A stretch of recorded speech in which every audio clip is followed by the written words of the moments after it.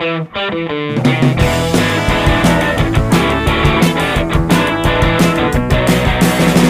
got a baby that makes me kinda crazy with the way she's treating me. She's a mistreater, a down, dirty cheater, and that's not how it ought to be. Hello, I'm Gwenna Laithland, and this is the Mama Cusses Podcast, the podcast dedicated to all the cussable moments in parenting. Disclaimer, the Mama Cusses Podcast may have curse words, profanity, or adult topics. Okay, it will definitely have those things. If you have sensitive littles listening with you, now might be the time to pop on those headphones or go hide in the bathroom with your grown-up juice. Today's episode is brought to you by The Coldest Water. The Coldest Water bottle was invented by a team of engineers set on waging war against our common enemy, heat. The Coldest Water bottle keeps your drink cold for up to 36 hours. With the true double stainless steel wall, it is engineered like no other. The Coldest Water bottles are BPA-free, sweat-proof, and odor-resistant. Named Best Water Bottle of the Year by Men's Health, Mashable, Forbes, and Business Insider, it's the bottle you've been looking for. You can check it out at thecoldestwater.com. Enter promo code GWENNA for 10% off your order. That's thecoldestwater.com and promo code GWENNA. All right, let's get this shit going. Today, I have a fantastic guest with me. We are talking to Crystal Hardstaff. She is the creator of The Gentle Counselor and creates online resources to support the mental health of parents and children. And I think this is one of those fields of discussion that everyone wants to have, but is terrified because parents and moms are not allowed to confess that they have mental health issues or that they are struggling. We're just supposed to suck it up and move on out. And Crystal has some different thoughts on it. Crystal, how are you? Hi, Gwenna. I'm good. Thank you so much for having me as a guest on your podcast today. Yes, I am very excited. When we were connecting prior to recording, I was like, yes, this is going to be the episode. All right. And I was excited because I've been following you on TikTok for so long, enjoying every piece of content that you've been sharing and basically stalking you. So now I'm having to calm myself down and realizing that I'm actually talking to you. It must be so funny to you because we all must feel like we know you and you have no idea who any of us are. That's my life. I've been in enough public-facing positions that, everyone's like, you're the girl who did the thing. Uh-huh. And I'm just awkward, so it doesn't help. Yes, and we're awkward too, so we're just two awkward people talking to each other. Yes, this should be a not awkward at all podcast episode. All right. It's going to be brutally honest. Okay, so tell me about The Gentle Counselor. What is it and how did you get started in that? So I started The Gentle Counselor once I had finished my master's in education because I'm currently working as a school counselor. And in my own motherhood journey, I have two little ones. I have a 2-year-old and a 4-year-old. And I struggled with postpartum depression and anxiety. And it kind of stemmed from my experience through my own mental health struggles because I've also had depression since I was 14 years old.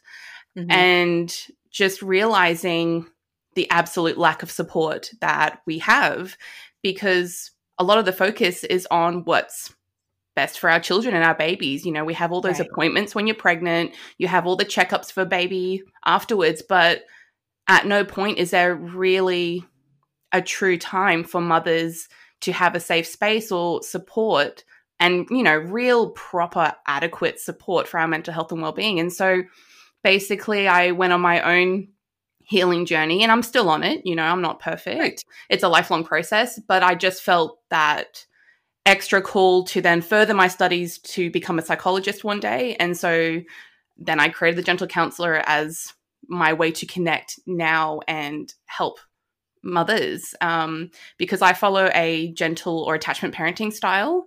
Mm-hmm. And that's something I'm really passionate about. But again, that's something that really focuses on the needs of our children and what's best for them. And so the way I like to work is holistically, where I believe there's a way to both meet the needs of your child and of course raise them to have a secure attachment, all those important things that they need, but also paying respect to the fact that we as mothers also need to meet our own needs and we're just as important.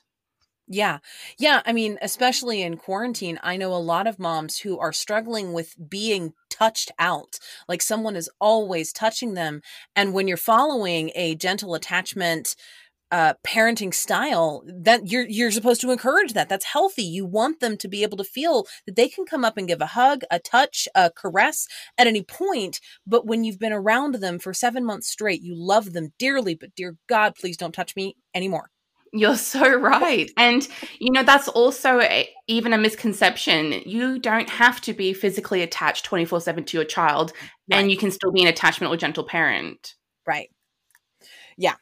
Okay. So tell me more about, let's go through the basics. Let's assume here that we've got a new mom listening who's like, gentle parenting, what is that? Fix some of those misconceptions that we tend to carry around about what attachment parenting is. And then we'll kind of dive into how to do that and still remain sane as an adult human. That's a really good question to cover, actually. Okay, so some of the misconceptions is, like I mentioned before, it doesn't mean that you're physically attached to your child 24/7. It also doesn't mean that you're a permissive parent where you let them get away with everything. Being an attachment or a gentle parent still means that you can have healthy boundaries. And that's really important in a relationship. It's a two-way street. You're not supposed to succumb to every want and need and desire of your child. The thing that we try to educate people about is more so the needs. And so when we're talking about needs, it's more than the basics of food, water, shelter. We're also understanding that all of us, children and adults, we have emotional needs, mental needs, psychological needs for us to really be thriving as humans.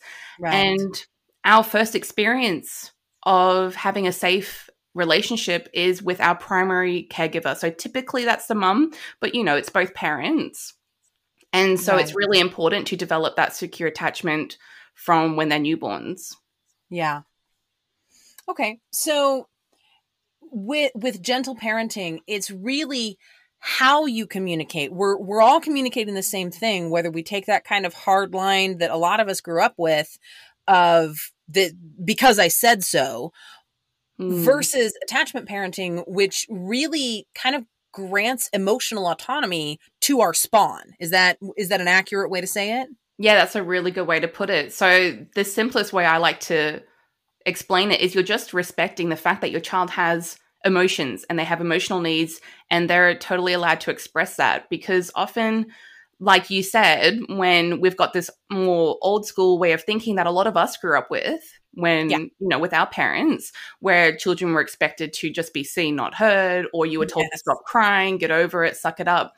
That's very dismissive. And when you really think about that, you wouldn't speak to anyone else that way. You wouldn't speak to your spouse that way. You wouldn't speak to a friend. You wouldn't even speak to a stranger that way. And, when it comes to things like smacking, for example, people don't hit their animals. You get into trouble for that. So I like to talk about it in that way, like sort of think about how are you treating yourself and others in your life, what is and isn't acceptable. So why do we think that it's okay to treat children as lesser than? Because that doesn't really make much sense. They're vulnerable. They really need us to be that safe person for them. Yeah. Yeah. Well, and I sometimes worry about the boundaries that I create with my audience versus how I actually parent my kids. I posted a TikTok today that was kind of making fun of a child misbehaving to me and then what my perceived reaction was going to be because my child misbehaved. And a lot of discussion erupted in the comments of, oh, what are you going to do? Spank your child? Actually, no. Because if I react in anger, all I'm doing is showing them anger is an appropriate response to react to every negative situation. And sometimes anger is absolutely great. We need to be angry about some stuff.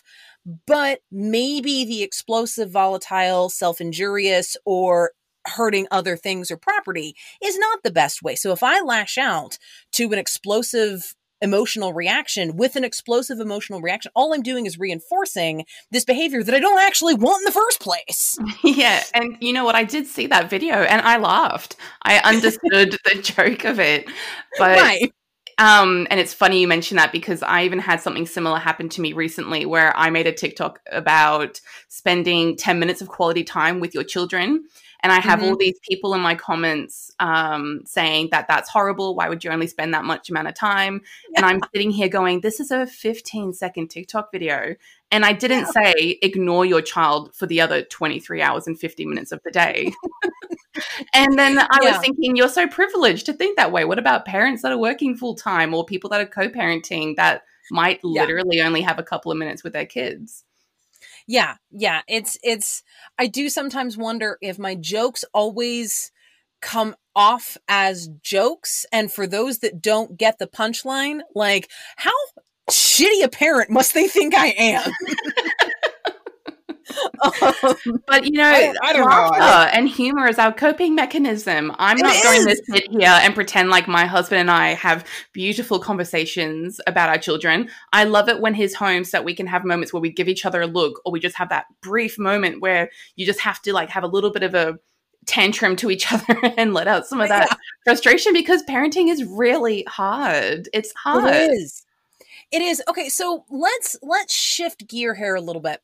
So I got to have a mixed bag of experience. So I've had 2 pregnancies, which resulted in 3 children. And with my first, I slammed into the wall of postpartum depression and anxiety. Just that whole big knot of shit-tastic experience that was it felt never ending. And I hate that we clinically call it postpartum, because they stop considering your body postpartum around a year-ish. But the anxiety and the depression and the recovery from that can take years to get over. Right. Yeah. And then my second pregnancy, my hormones or my environment or my support network, I don't know, but I didn't get any of it. So I was able to look at both sides of it. But let's discuss postpartum depression and anxiety. And I'm going to start by saying it's fucking normal. It doesn't make you bad, failing, resentful, or, you know, you shouldn't regret anything. You haven't done anything wrong, because your brain's like, all those things you need to worry about, let's make it worse. And let's add in a bunch of hormones to really like mess up your entire body and brain. Right. So if you have struggled, are struggling, believe you will struggle as you're expecting another spawn sometime soon, it's okay. You are completely normal. That's okay. And I think it's really important to touch on what you said before. And postpartum depression can actually happen anytime during the 2 years from giving birth. So you could be fine for that entire first year or so, and then it can still hit you later. Mm-hmm. Yes. I've heard of a couple people who are like, oh yeah, no, the first year was fine. I got to their first birthday and all of a sudden, all I could think of was the 80 million ways my kid could die and the no way things that I could do about it. Yeah, I do think that the anxiety part is almost worse, because those intrusive thoughts are full on. And I remember when I started sharing them out loud with my husband, and I still experience it now. And my son is just over 2. And he's like, why would you even tell me that? He's like, I don't want to be thinking about that. I'm like, this is what my brain is telling me. It's telling me every time I watch you drive off in the car with them that you're all going to die. Yeah. And I've literally stood there saying goodbye to them crying, because it has that deep of an effect on you. It's so good at tricking you into this story that makes you believe it's true. So my eldest daughter, was 5 years old the first time I put gas in my vehicle with her in the car, because I had this overwhelming, behavior modifying, intrusive, anxiety ridden thought that if I put the nozzle into the spout of my car and pumped the gas, the whole thing was going to go up in this Michael Bay-esque explosion, and I was going to watch my daughter burn to a crisp in front of me. It's so sad. Like, it is. What a horrible way to think and feel. It is, but for 5 years, I could not, like, I would have to leave her with a babysitter or a friend or make sure that I went before or after, daycare drop off or pickup. Like, and what's worse, and I think this is true for a lot of people, especially when you've been coping with postpartum for a while, you are aware that it is fucking ridiculous, but it doesn't stop it from happening. No, because that's what happens when you have anxiety, right? It sets off that fight, flight, freeze response. You're sensing a danger that isn't there because, we're not being chased by tigers really anymore. We have other stresses around us, like, this petrol could blow up the car. Like, that's something that's like a 0.0000001% chance of happening, but it could. And so that's what your body holds on to. And you have those exact same physiological responses. Yeah. Like, it would be the same if a tiger was chasing you. Yeah. Do you have, I don't want to infer anything, but do you have any words of advice or just, I don't want to say quick tips, because when it comes to mental health, there's almost nothing quick. But what are some steps moms can take, especially when they get to the point that they realize this is stupid, irrational, and nothing but my brain freaking out? What are some steps that moms and dads can start to take to overcome that anxiety, that depression that surrounds maintaining tiny people? I think it's really important if you're suffering to the extent that it's actually affecting your daily life. Like, for example, when we're talking about postpartum depression and anxiety, it really is important that you seek professional help. So I'm not sure if the US works exactly the same as it is for us in Australia, but generally you go to your general practitioner, like your doctor, and they can do like a brief assessment, which is basically like a depression or anxiety scale. They'll ask you a few questions and that will indicate whether you can be diagnosed with having that. And then they'll refer you, or you can refer to yourself to a psychologist. And so when you're looking for someone in that field, make sure that they list their specialization or call them and ask them if they have experience with maternal mental health, postpartum depression, anxiety. And the other one I like to recommend is if they have an understanding of attachment theory, so that they can help you with that side of things as well. And so other than that, it's really just so important to have those conversations around you and to be educated about it beforehand. So, for our partners, our husbands, to be educated about the signs of postpartum depression and anxiety. They need to be looking out for you having those depressed or low moods, if you're having mood swings, if you can't stop crying, because it's not the baby blues. That's like within the first 2 weeks of giving birth. This happens after. If you're having trouble bonding with your baby, there's nothing wrong with you. And, lack of sleep, there's so many things that are attributed to this. It's such a wild ride being a parent.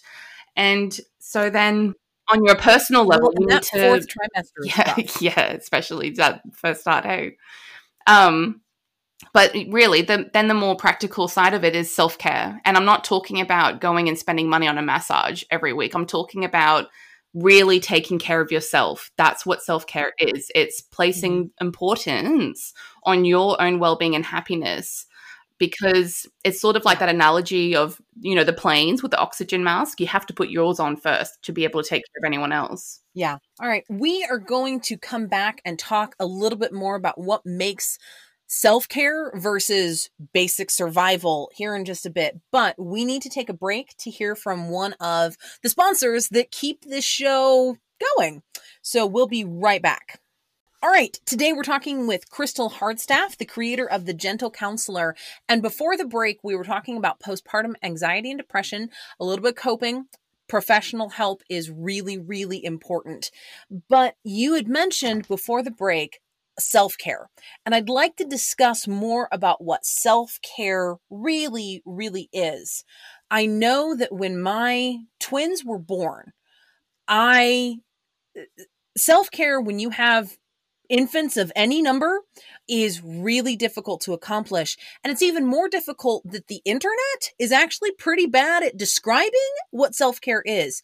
Because a lot of times they confuse basic survival things like eating food and bathing yourself of congrats, you did self-care. And maybe those things are self-care for you, but most of the time they're not. That's just being human. So what is a good way to determine a self-care routine for a mom? I love how you put it that way, because you're right. And what's frustrating for mothers on a different level is that a lot of the times we feel like we need another person to come in so that we can facilitate self-care activities. And that is an entire issue in itself. So I even share about how, for example, part of my self-care is I look forward to having a shower at the end of the day. That's not purely for hygiene purposes, though. It's because no one's touching me. I'm in a shower alone. I can be alone with my thoughts. I can enjoy that feeling of warmth. It's like you're saying, it's going beyond just meeting that basic need, but it's necessary to have these things to survive every day, like eating a meal and things like that. So you're kind of taking it a further step. And it doesn't have to be some big or impossible task, and you don't have to spend a lot of money. You can do this in your everyday life. It can be every day, multiple times throughout the day. It can be made more achievable and designed exactly the way that you need it to be.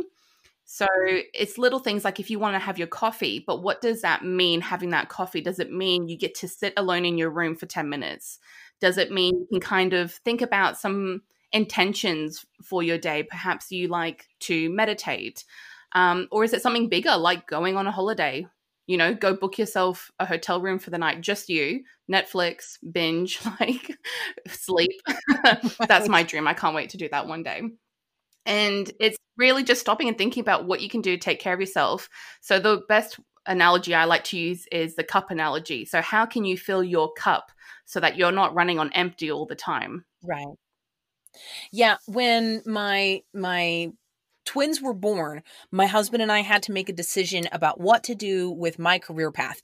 And I say career path, and were this a video, you would see my air quotes, because I didn't really have a career prior to giving birth to twins. I had jobs, I made income, but it wasn't anything that I was particularly passionate about. It was just jobs. So when twins came along, and daycare in the US and everywhere else is really fucking expensive, he out-earned me. He had an actual career path. So I stayed home because we couldn't afford daycare for 2 infants. We can't afford daycare for 2 toddlers. But one of the things that I quickly determined was a part of my self-care was simply getting dressed, like on purpose, even if all it was doing was changing clothes from one set of pajamas to the other set of pajamas. But I would get up in the morning and I would put on fresh panties, a new bra, new pair of pants, and a shirt every morning. And that just made me feel like, okay, the days have all blurred together, but this at least was one point where I can identify this is the start of a new day. And sometimes this was, I hadn't even officially gone to sleep yet. Getting dressed was the first step of my self-care. And I did it every day, and it made me feel like one iota human. Yeah, and it's like I was saying, it's not the fact that you got dressed. It's what does that mean? Right. Why does that activity make you feel good? And it's like when you mentioned earlier about how when we're in the thick of this, it feels like this is how it is forever. But the reality is that, it's that saying, this too shall pass. It's going to bloody hurt, but it will pass. And so simple things like that reminds you, okay, time is moving forward. Every day's a new day. I'm progressing. And I think something else that is coming up a lot lately is people realizing toxic positivity. Have you heard that term yet? Oh, God, yes. So it's not just about just look at yourself in the mirror and say, I'm going to have a great day. It's not about saying, every day's a new day, feel your best, like you're going to have a great day and just act like everything's fine. Because if you're feeling like crap, you need help and you need support and you need to work through whatever is going on for you. Because I think a lot of the times people don't realize that if you have past traumas, for example, and there's no right or wrong way to identify a trauma. Everyone has them. There's no big or small trauma. Everyone's is valid for their experience. And that creeps up in parenting. We get triggered in parenting. You either get triggered by the way your child is behaving. You know, if they're crying, you might get triggered to go to them straight away. You might get triggered to want to tell them to stop crying and you want to avoid it. Or you might get triggered in the way that you feel anxious because you feel like you have no idea what you're doing. And the other way that you can get triggered is when your children reach certain ages where something might have happened to you in your childhood, that also triggers that response in you as well. And so if you're not addressing that or stopping and thinking, what's happening here? I just got really heated. I just got really overwhelmed right now. And if you're not participating in that really important work that we need to do, you're going to keep having issues come up, really. Yeah. And it affects all other areas of your life as well. It's not just to do with you and your child. It's your romantic relationship, friendships, your work relationships. Well, I know I've always said that the odd ages in my family were always, for whatever reason, the worst ages. Like, we just had more behavior issues, more new issues pop up in my eldest odd years. But thinking back now, I can identify her 9th year was probably one of the worst for finding new ways to annoy mom, which is not what she was doing. She was being 9, but in the thick of it, that's a lot what it felt like. But I'm looking back, and everybody has past trauma. Part of my past trauma is that my father left the picture when I was 9 years old. So it makes complete sense that her 9th year was just a clusterfuck of what the hell is going on, because my 9th year was a clusterfuck of what the hell is going on. That's so interesting. And yeah, I have things that have happened in my family, and my kids are still young, but I know I have things that are going to come up for me in the future because, for example, I went to boarding school when I was freshly 12. And so I know that when my daughter is going to be that age, I'm probably going to have some other things come up for me because I wasn't parented as a teenager. I was in boarding school. So I'm already like, how am I going to parent a teenager because I wasn't even parented? But it's just good to kind of be aware of what's happening underneath. And intergenerational trauma comes into this. You know, what we go through, what our grandparents, ancestors have gone through, that's actually like in your DNA. And so I like to talk about how when you're healing yourself, you're also healing past traumas, but you're also healing for the future. You're doing the work so that your children don't have to recover from it like how we have to. Oh my gosh, that is a life-changing viewpoint, folks. The more you can drop the stigma of dealing with your own issues, the more you are contributing to the betterment of not just your children, but your grandchildren and your great-grandchildren and generations that you will never see. Yeah, and unfortunately, we've got the hard task because we're the ones having the self-awareness and the realization right now that we need to do it. But, you've just got to have that bigger picture in mind of what are the real benefits that are going to come from me doing this important work. And, I know we're talking about self-care, but this really is a part of it. We're not talking about the little things like getting your nails done or washing your hair or going to the movies. We're talking about really taking care of yourself on a deep soul level. Yeah.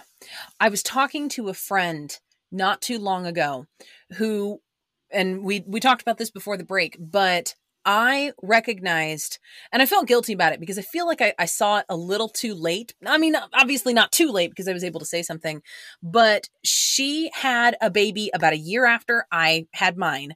And her baby was about 9 months old when I finally confronted her and said, babe, I love you, but I really feel like it might be time to talk to someone because I think you might have postpartum depression. And she looked at me and said, but I don't feel depressed. I was like, yeah, I get it. But depression isn't a feeling, it's a state of existence.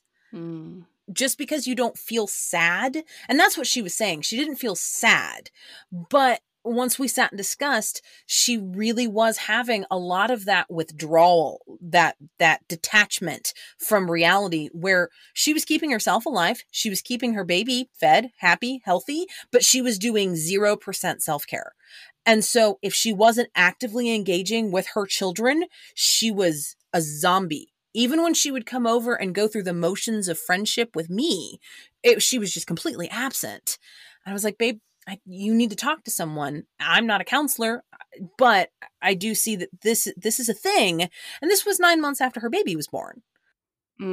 That's amazing that you were able to pick up on it, because you're right. There's such a long list of symptoms, and it includes things like, that reduced interest or pleasure in activities that they probably used to enjoy. And like we were talking about before, feeling like you're worthless or feeling shame and guilt or inadequacy, those are all symptoms as well. Yeah. Because we can't just remove ourselves completely from the picture. We still have to be treating ourselves like the individuals we are. You can't just identify as mother. You need to identify as being yourself as well. Motherhood is just an added thing to that can bring a lot of joy and love, of course.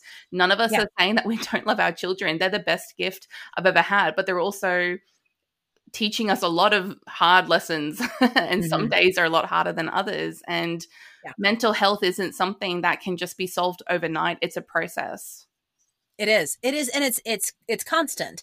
So just like motherhood, the minute you have one thing figured out, you discover 4 other things that now we get to learn about. Awesome. Exactly. And then we have so many different people telling us different stories, whether they're telling you to breast or bottle or sleep train, co-sleep, or, disposable, cloth, go to work, don't go to work. We get so many stories, and everyone has their own individual stuff going on, whether it's like financial difficulties, time difficulties. You might not even have support around you. You might not have family or friends. Perhaps your partner is working away. And a lot of the times we even lose sight of following that natural instinct that we have. Because a lot of the times our babies and our children, they tell us what they need, but they tell us in ways that can be really hard for us to understand, because they tell us through crying, for example. They tell us through big screaming, emotions. hitting, biting. Yeah. Those same behaviors that make us want to lash out the same way, they're trying to communicate a valid need or desire. And it's really frustrating. Yeah. And we have to remember that we're the adults. So we are the ones that are capable of recognizing that. And it takes a lot of practice. It takes a lot of conscious choices to realize, okay, I'm being triggered. He's not trying to make my day horrible. He's just having a hard time. Like, I need to think about what's missing right now. Like, what am I not understanding? What need is being unmet right now that I need to figure out and be there for him, because I'm the adult. Like, this is my responsibility, and I don't want him to grow up to be like me right now, getting triggered. Right. Someone had once told me that timeouts are a multifaceted tool in a parent's toolbox, in that sometimes a timeout enables you to send your kid to have an emotion. So in my house, we have the pillow, and that's where they can go and safe space. They can be as angry, sad, frustrated, over the top, energetic, until they can wrangle themselves. And I go sit with them, and if they need to bite the pillow, kick the pillow, hit the pillow, scream at the pillow. Whatever you need. This is your safe space to emote.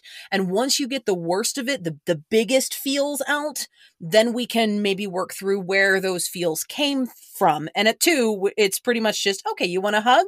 Let's wipe the snot off. Okay, there's your Barbie. I love that you bring timeout up, though, because you're right. That's a good way that you're using it, is to let them go off and be able to feel their emotions. I actually found out the reason that timeout became a thing was because of, I don't know what he was, like a psychologist or someone, was trying to give parents an alternative to smacking. He was trying to get them to stop hitting their kids. So actually timeouts began for the parent, for us to step away, to calm ourselves down.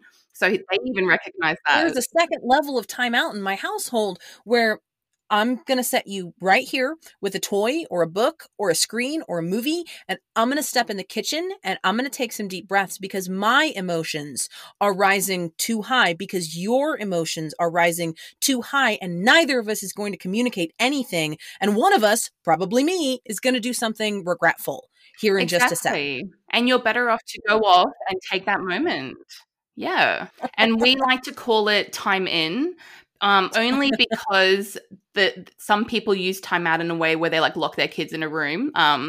So if you feel better calling it time in, that's when, you know, you're sitting with your child or they're near you and you're allowing them to express their emotions. That's exactly what you're saying you're doing. And then once they can calm down, or if you feel like you need to step in, you just need to acknowledge how they're feeling. They don't know what they're feeling. Their brain is going crazy. They literally can't hear you or understand you. If you want to understand more about the brain science for anyone listening, then I definitely recommend reading The Whole Brain Child by Dr. Dan Siegel. He does a lot of really good work on it. I mean, you can even YouTube. He shares a lot of good stuff. And so he talks a lot about how they just cannot calm themselves down. That's why co-regulation is so important. So we have to be there with them. And they can only listen once they're calmed down. Right. Yeah, I had read Whole Brain, so I didn't come up with this all by myself. I had read Whole Brain. Sorry, am I calling you out a bit? No. I need to be better about citing my damn sources. I have a degree in history. I know this shit. I don't use it, but I know how to cite a source. But yeah.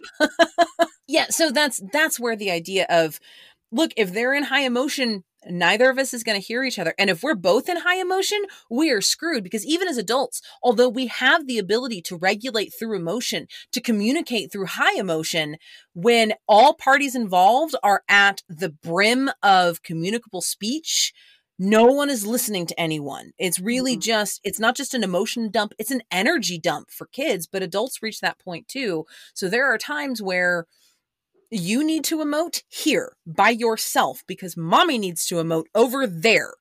Yeah, and we shouldn't feel bad for that, because a lot of people will say, no, you have to stay with your child. But not all of us are privileged with good mental health and emotional well-being like 24/7 hours of the day. You know, some of us do need to have a break and step away for a moment. Absolutely. I hate the demonization of screen time because screens are, for us, one of the best ways to give each other a break. Because believe it or not, your kids sometimes need a break from you.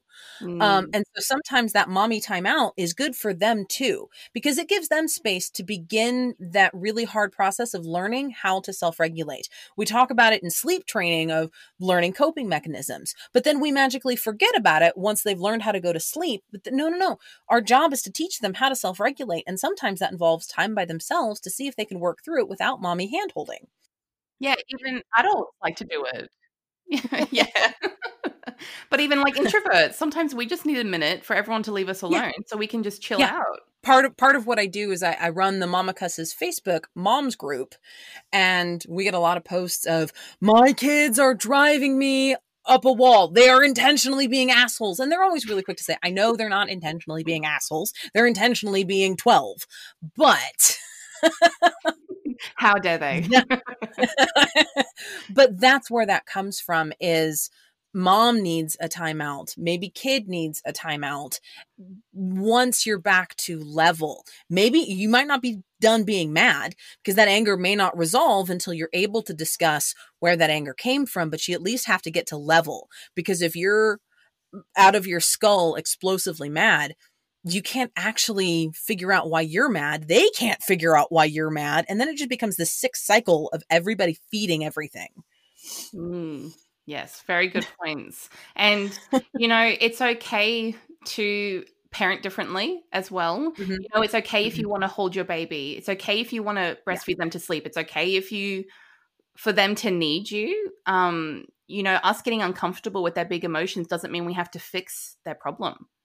Right. You can meet them where they're at. That's what you need to focus on. And then sometimes it's got nothing to do with them and all to do with you. And like you said, if you're finding yourself getting frustrated all the time, or just at the drop of a hat feeling that rage creep up, it's likely because you're running on empty, and it's you that needs to start to focus on prioritizing yourself.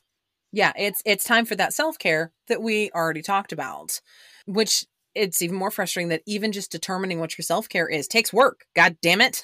Can I not just put on a face mask? My good tip for that is your love language. Have you heard of the 5 love languages?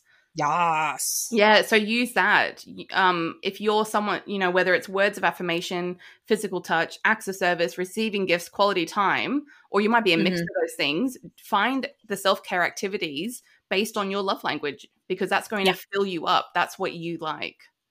So believe it or not, my love language is words of affirmation. I enjoy performing acts of service. And luckily I married a guy whose love language is acts of service. That's what he needs. What I need is words of affirmation. And that's why I got on TikTok. Oh yeah, nice. Well, because it gave me the positive feedback. I don't necessarily need you to type words, but show me hearts on a screen and I'm all right. That's so funny. Good. I'll make sure to always fulfill that for you whenever I see the videos. Well, thank you. That's funny you say that, because I'm words of affirmation as well. But what I've realized is I'm words of affirmation in the sense that I like having conversations and like intellectual, like deep and meaningful conversations. Yeah. So I don't necessarily want to be told that I'm amazing, because that makes me feel awkward. I want to have discussions and, like engage in a conversation. That's what it is for me, which, my husband isn't a big talker and his is physical touch. So we have to do a lot of work in our relationship to understand each other.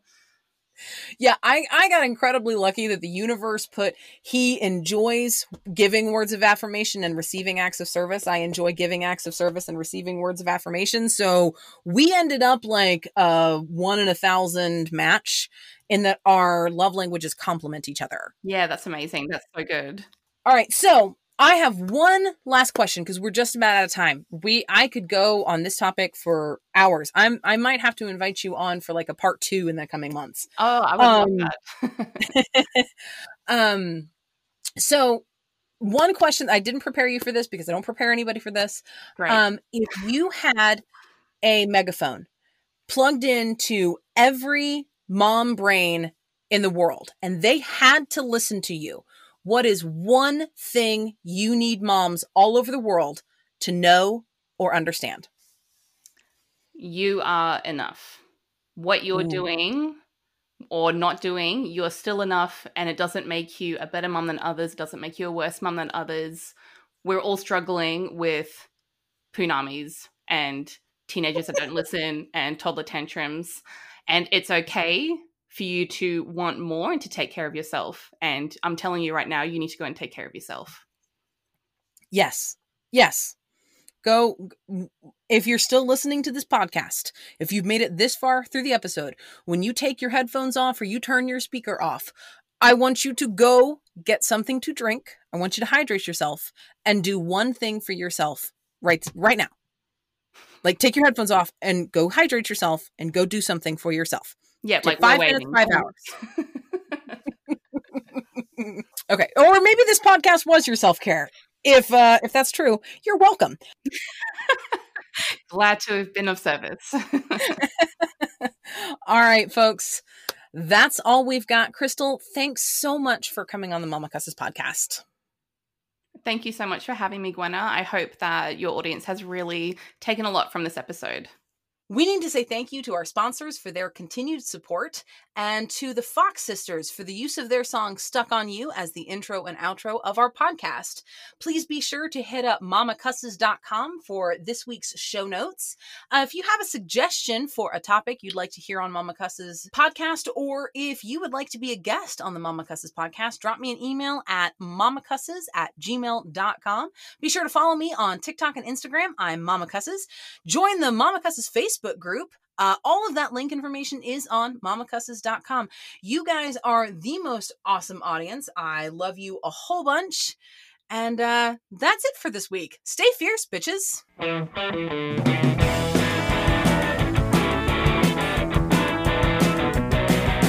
I got a baby that makes me kinda crazy with the way she's treating me. She's a mistreater, a down, dirty cheater, and that's not